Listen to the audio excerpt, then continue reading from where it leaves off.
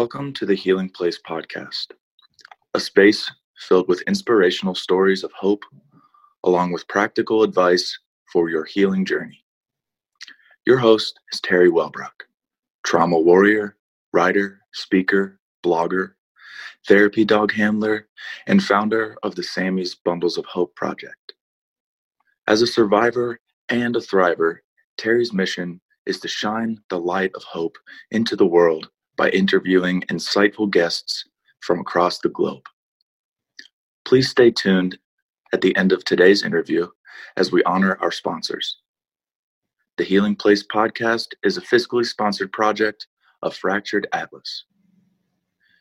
Now, here's your host and trauma warrior, Terry Wellbrock. Welcome, everybody, to the Healing Place podcast. I am your host, Terry Wellbrock, and very excited to have with me today, Katherine Hughes. And I even forgot to say, how to introduce you. I have you as Parent-Child Trauma Resources Lead at Family Resources Center. Is that correct? No, actually, I don't work for the Family Resources Center, but they helped me. Okay, awesome. Yes, I have a lot of collaborators, and I basically pulled them together for the purposes of this pamphlet. Wonderful. So you've created this pamphlet, and yes, they share it on their website. Yes, exactly. And they helped redesign it recently and translate it into 8 languages, for which I'm eternally grateful. Wow, that's fantastic. So I'm going to pull up the share screen and we'll talk about it a little bit. Hold on a second. Let me get to that. So this is amazing. And I read every word of it because, trauma is my specialty, and it's what we talk about a lot on the Healing Place podcast. So this is just incredibly outstanding for, it's really aimed towards parents and families who have been through trauma. Is that correct? Yes, and caregivers, grandparents and foster parents. Yes. Wonderful. So you don't want to talk to us about what it is, this brochure, what your goals are for this brochure. We need to build awareness among parents and caregivers about childhood trauma, what it looks like, and why you need to address it, why it's so important to address it. So basically, to build some awareness and also direct people to resources which they can pursue to learn more about trauma and to actually get the services that their children need to heal and become stronger. I'm a clinical social worker and an attorney, and the first 4 years of my career, I represented women in domestic violence cases. Then I went back to social work, and for over 20 years, I've worked in juvenile court clinics, which are mental health clinics connected to the juvenile court. And we would write these extensive evaluations for the court regarding kids that were not doing well. And we would interview the parents and the families and the people in the community who worked with the children. And I would go after the historical records, medical, social, counseling, school, so that I would have a child's history and could better understand, what was happening now. And I would have crate loads of records, child welfare records, all kinds that would show me the layers of traumatic experiences that these children had endured without any trauma-informed treatment. And it was heartbreaking. And I did this for over 20 years. And I realized that, child welfare was not able to address this, that, a violent boyfriend, for example, would leave the home after the child had witnessed violence, and they would close the case because it was no longer a crisis. It was no longer that they didn't think the child was in danger anymore. But clearly, the child should have had some kind of support. Yes. After that experience. And I would see this happening at every developmental age of a child's life. There would be these events. And sometimes they were investigated and sometimes they weren't, but you would clearly see a pattern. And the only people who are going to be able to really intervene are parents, because they care for their children. They love them. They want the best for them. And so there's a lot of training for adults and systems, and that is so important for professionals, so important. But if we really want to make progress, we have to not be so afraid of talking to parents and find a way to help them understand, especially because of the intergenerational trauma. I really believe if we can focus on the children, we need to focus on the children and their safety and their healing. But my hope is that this will lead to the parents also considering their histories and what they've experienced and endured, so that they can heal as well, because we know it's not just a child, it's a family. And that in order to really make progress, people have to understand what the issue is and think about where to go from here, to listen to your podcast and learn more about healing. Yes, thank you. And yes, I mean, ACE is science. It's just, if we can get the word out to people, well, one, so that they know they're not alone in these struggles is huge. Exactly. But two, to know that there really is a science behind this, that this really does have an impact on their child as a future adult, Absolutely. as well as through their childhood and as they mature. Beautiful. And what a gift. I mean, when I first heard of ACEs science, it was probably 10 or 15 years ago. And I was, just stunned. And I shouldn't have been stunned, but I was. And I thought, oh, this will change the world. There will finally be mental health services because the insurance companies will realize they need to do this.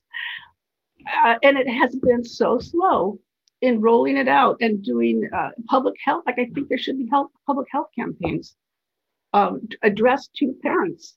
And if parents get the message, they're going to insist that there's trauma-informed counseling available, that there are trauma-informed schools, et cetera.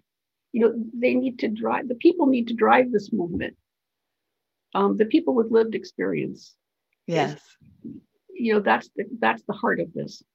Well, in the work you're doing, I mean, in this brochure, in these boots on the ground, and it's person by person, case by case, and saying, if once they can understand the science behind it, then they can go to the school administrators or go to, write their congressman or whatever it is they feel compelled to do to try to make those changes and say, we have to have this. We have to have this for our kids. And I mean, I've always focused on evidence-based treatments because of the type of work I was doing. I know there are many non-traditional treatments that, people find very effective. But if a person goes to a counseling agency or someone comes to their home to provide some kind of counseling, I want to make sure that counselor has received some kind of training, some kind of evidence-based treatment training, so that there's a better chance that people can move ahead. Yes, for sure. And I'm writing a book manuscript, and I've been writing it forever, but I just went back and reread my intro, and I was talking about trauma-informed care and how. And now, when I started writing this was 7 years ago. It's been a work in progress, but it's still trying to grab a hold. I mean, it is grabbing a hold, but you're right. It's just been such a slow process for it to come to life. Yes. Yeah. Beautiful. All right. So do you want to talk a little bit about, some of these links and why it is that you felt compelled to share some of these? Yes. It might help to talk a little bit about the process. Okay. So sure. As frustrated as I was in my work, I started calling colleagues and friends in mental health and legal fields about what they thought about this idea. And, this can help some people. Hopefully it'll help some people. Some people, they need a handoff. They need someone to show it to them and just bring up this subject, because we know it's not necessarily a one-time, see this brochure and you understand and you're going to go get help. But I was very fortunate. I was given a wonderful graduate student from the Boston University School of Public Health, Tricia Pauline Valina. And we had like a brain trust. We had people from the Boston University School of Social Work, the Child Trauma Training Center at UMass Medical School, the Parent Professional Advocacy League, And we drafted this brochure. We brought drafts to this brain trust. And then my wonderful student and the Parent Professional Advocacy League created parent focus groups. So we could bring these drafts to the parents and ask for their feedback. And so they directly helped us to make this more effective with parents, with foster parents, with caregivers. So, there's all kinds of every piece of this brochure has received feedback from all kinds of people with different ideas. And we had to make it as short and simple and simplify the language the best we could to make it as readable as possible. So first of all, there are all kinds of questions about you even using the word trauma, and would that scare people? Would they not pick it up? But we couldn't come up with another name. Right. Well, I think the fact that you defined trauma, it then explains to people, oh, okay, now I understand. I mean, yes. Yeah. Can you scroll it down? Yeah, that's what I was just. Yeah. Because it's a trifold. It's a trifold pamphlet. Yeah. So what is trauma? And we struggled with this because there's so many different kinds of trauma, right? And people had other things they wanted us to add to the list. And we were just kind of trying to come up with examples. And when we first started looking at this, I was really into the Western psychological, episodic PTSD model of trauma. And then, of course, we've had to broaden that to look at there's broader types of trauma than just discrete episodes. But the kids that I would see would experience all of these, layer upon layer. I mean, they often called complex trauma or developmental trauma disorder. And we don't want to, diagnose people and create more stigma.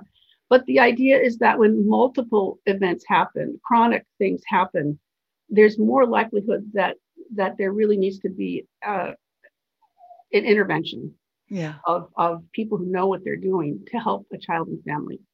Yeah. So, well, this what is trauma? I mean, it really does implement so much of the ACEs questions, but I love it that you threw in bullying and those things that weren't included in the original ACEs 10 questions, because those things really do have. I worked in a mental health agency, and bullying was cyberbullying. It was just such a huge impact on kids. Huge. Yeah. And so then we've got what you may see in children. And of course, this really differs on what a child's experience is and, what factors have been in their lives that have helped to keep them strong. And it depends on age, right? Different children at different ages will behave differently. And some people will experience the trauma and they'll appear fine. They won't exhibit any of these symptoms. But if they are exhibiting these symptoms, I want people to make note of that. So often we would see kids in school where nobody could understand why they were misbehaving, why they were getting in trouble all the time, frustrating the heck out of school personnel and their families. And then they would be labeled bad, right? Which would just make everything worse. When everyone thinks of this kid and that's their identity as bad, we're not making progress. And the question now is not what's happened to you, but not what's wrong with you, but what has happened to you. That we really need to think about history, about background, about experience, and what has led to a child's behavior now. So I hope these are signposts for some people. If they notice these things, that they'll seek additional help. In the meantime, the parents we met said, if your child has been traumatized, just this amount of information is overwhelming. And they said what we needed to say was, and we've got it in here, you took the first step by reading this. You now know more about trauma. You've made progress just by learning it. And these are the things you can do. And in Massachusetts, we're really lucky that we have a referral source for trauma certified mental health clinicians. But if your child has been traumatized, you may need lots of basic things. You may need housing. You may need medical care. You may need food. There are all kinds of basic necessities to become safe, that might be the first thing on your mind, not a trauma certified therapist. So we're trying to link people with the Parent Professional Advocacy League, which has parents who are trained to help triage, to help people if they call them, who know the story, who know the difficulties, who know the challenges, the barriers, and can really listen to parents and help navigate. Where do we go next? What do we need now? What's available? What can we do so that they're not alone? And then hopefully guide them towards more trauma-informed care and treatments. Yeah, I had not heard of this before. And so when I read that part, call the Parent Professional Advocacy League, PPAL, ask for a family support specialist who is also a parent to help you and your family. That was one of those like brilliant aha kind of moments, because yes, to talk to somebody, a peer who gets it. We know that trust and relationship is so key to any change, to any learning. It's for people who are traumatized, they distrust people understandably because of what's happened in the past. So if we can build relationships every step of the way, that's the key to progress. Yeah, beautiful. I love the idea. I have a visual of this, as you spoke, of this being a seed. It's a seed that's being planted, and these parents read it and absorb it and take it in, and then it starts to blossom and hopefully and take root. And they utilize these resources and reach out and at least go through and maybe check them off as they work through it. So, yeah. And it may not be a one-time, here's the pamphlet and right. people run with it. They might. And I mean, I talked to one woman who's an expert in healthcare and child's healthcare, and her child was traumatized, and she really struggled to find a trauma certified therapist. And she said she would have just loved to have had this, because she could have gone from point A to point B if she had the resource, if she knew. So we know that there are so many barriers and so much stigma, so much pain. People deny things that happen, minimize things that happen. They've been told they need to be strong, and they need to move on. That's what often adults have been told before this trauma science has come to our attention. Right. And so they tell their kids that, or they just ignore it. And we know that is so harmful. And there's so many things now that we can do to make a difference. Oh, I mean, resilience is the answer. And in that hashtag one caring adult is huge. If you have that teacher, that parent, that grandparent, that foster parent, somebody in that child's life who, yes, is offering that support. Exactly. Absolutely. That saving person, that child feels loved and knows in their core that they're loved. Yeah. I score a 10 out of 10 on the ACEs assessment. And I have people always ask me, oh my gosh, Terry, after they hear my story, how did you survive all of that? And I used to say, I don't know. And then once I understood ACEs science, I said, oh, my grandma Kitty. Oh, my teacher in second grade. Oh, my best friend's parents. I had these people in my life who made me feel cared for and loved, and that I was worthy. And it really did create a huge, huge difference in my life and how I was able to survive horrific trauma. Exactly. It's much more than just evidence-based treatment. There's things everyone can do to provide what kids need.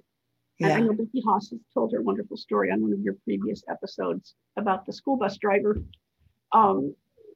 that really took care for a child that was in need.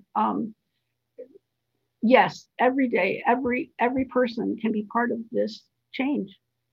Yes, absolutely. Well, and the work you're doing is just beautiful. And you are that one caring adult and helping with this, I mean, this brochure to help create more caring adults who then can impact the children's lives. So thank you. Thank you. All right. So how do people get a hold of this brochure or get a hold of you if they have more questions? Okay. I think, I believe you have a link on your page, because we have a link to the Family Resource Centers of Massachusetts, and it's on their page under trauma and trainings. So there's a link that we can put on your Facebook or your website. Yeah. To the brochure that comes in the 8 languages. And you can download those brochures. Wonderful. All right. Well, is there anything else that you wanted to touch upon before we close out? One important thing is that so often people, when they hear the word trauma, they think damage or damaged. And that is so wrong. That is so wrong, because with help and support, people are going to be stronger than ever. They're going to be stronger than they would have been prior to what's happened to them. And that we're strong. I mean, there's a famous book, We're Stronger at the Healing, we're stronger at the broken places, right? Yeah. And if there's anything I want to get across, it's that. And that we have to start thinking about what's happened to you.